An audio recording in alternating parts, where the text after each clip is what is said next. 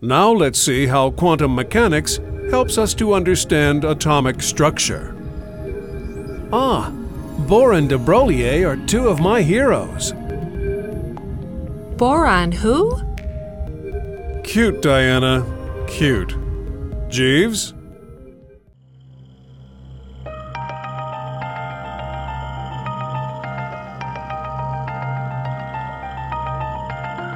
It was during the early decades of the 19th century that the structure of atoms was coming into focus. It was known, for example, that a hydrogen atom contained one proton and one electron. But the scientists of the time could think of no stable arrangement of the two particles. It was known that a proton and any atom were grouped in a small central region called the nucleus, and that the electrons were somehow arranged in comparatively large distances outside the nucleus. But in hydrogen, if the electron were stationary, it would fall into the nucleus since the charges on the particles would cause them to attract one another. Yet the electron couldn't be in orbit circling the nucleus either. Circular motion requires consistent acceleration of circling body to keep it from flying away. But the electron has charge, and charged particles radiate light when they are accelerating. So an electron in a circular orbit would radiate light and would spiral into the nucleus.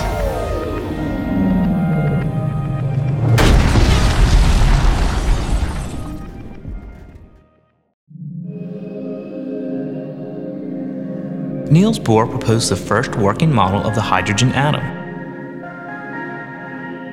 In the Bohr model, the electron circles the nucleus as if it were a planet going around the sun.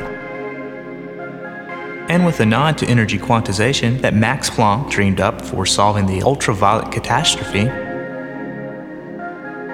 Bohr said that inside the hydrogen atom, the electron was allowed to have only discrete values of angular momentum in its orbit around the nucleus. Translated, this means the electron can occupy orbits only at certain distances from the nucleus.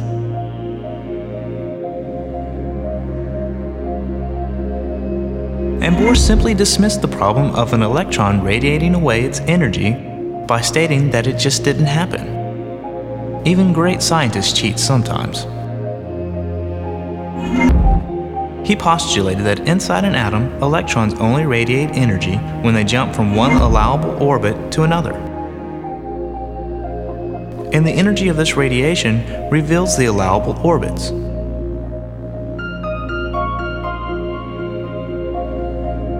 The wavelengths of light absorbed by hydrogen when white light is shined upon it, as well as the wavelengths of light when it is subsequently re-radiated, had been precisely studied at the time but never explained. Here's a sample of an absorption spectrum and an emission spectrum.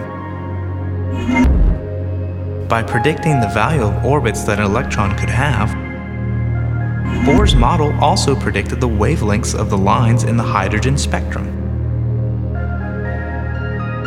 And his model was tremendously successful. It explained in exquisite detail the atomic spectra of hydrogen. When the energy of the wavelengths of the spectral lines are compared to the energy differences in orbits allowed in Bohr's atom, they agree exactly. So the quantum approach worked well in explaining the allowable orbits. But no one was certain why only those orbits were allowed.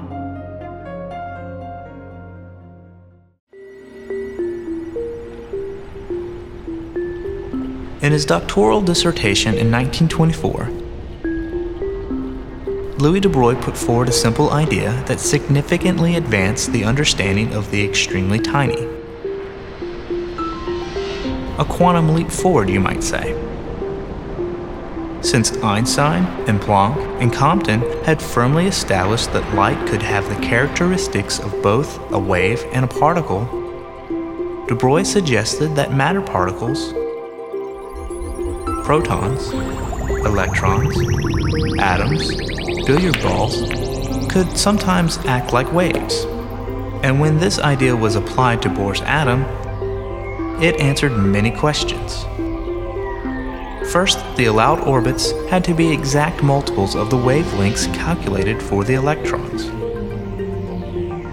Other orbits produced destructive interference of the waves, and soon the electrons couldn't exist there. So the circumference of the orbit must equal the wavelength, or twice the wavelength, or 3 times the wavelength, or for that matter, any multiple of the wavelength. Second, these orbits weren't really orbits in the traditional sense. These electrons didn't travel around the nucleus in a circle. Rather, they took the form of a standing wave that surrounded the nucleus entirely. The exact position and momentum of the electron particle could not be specified at any given instant.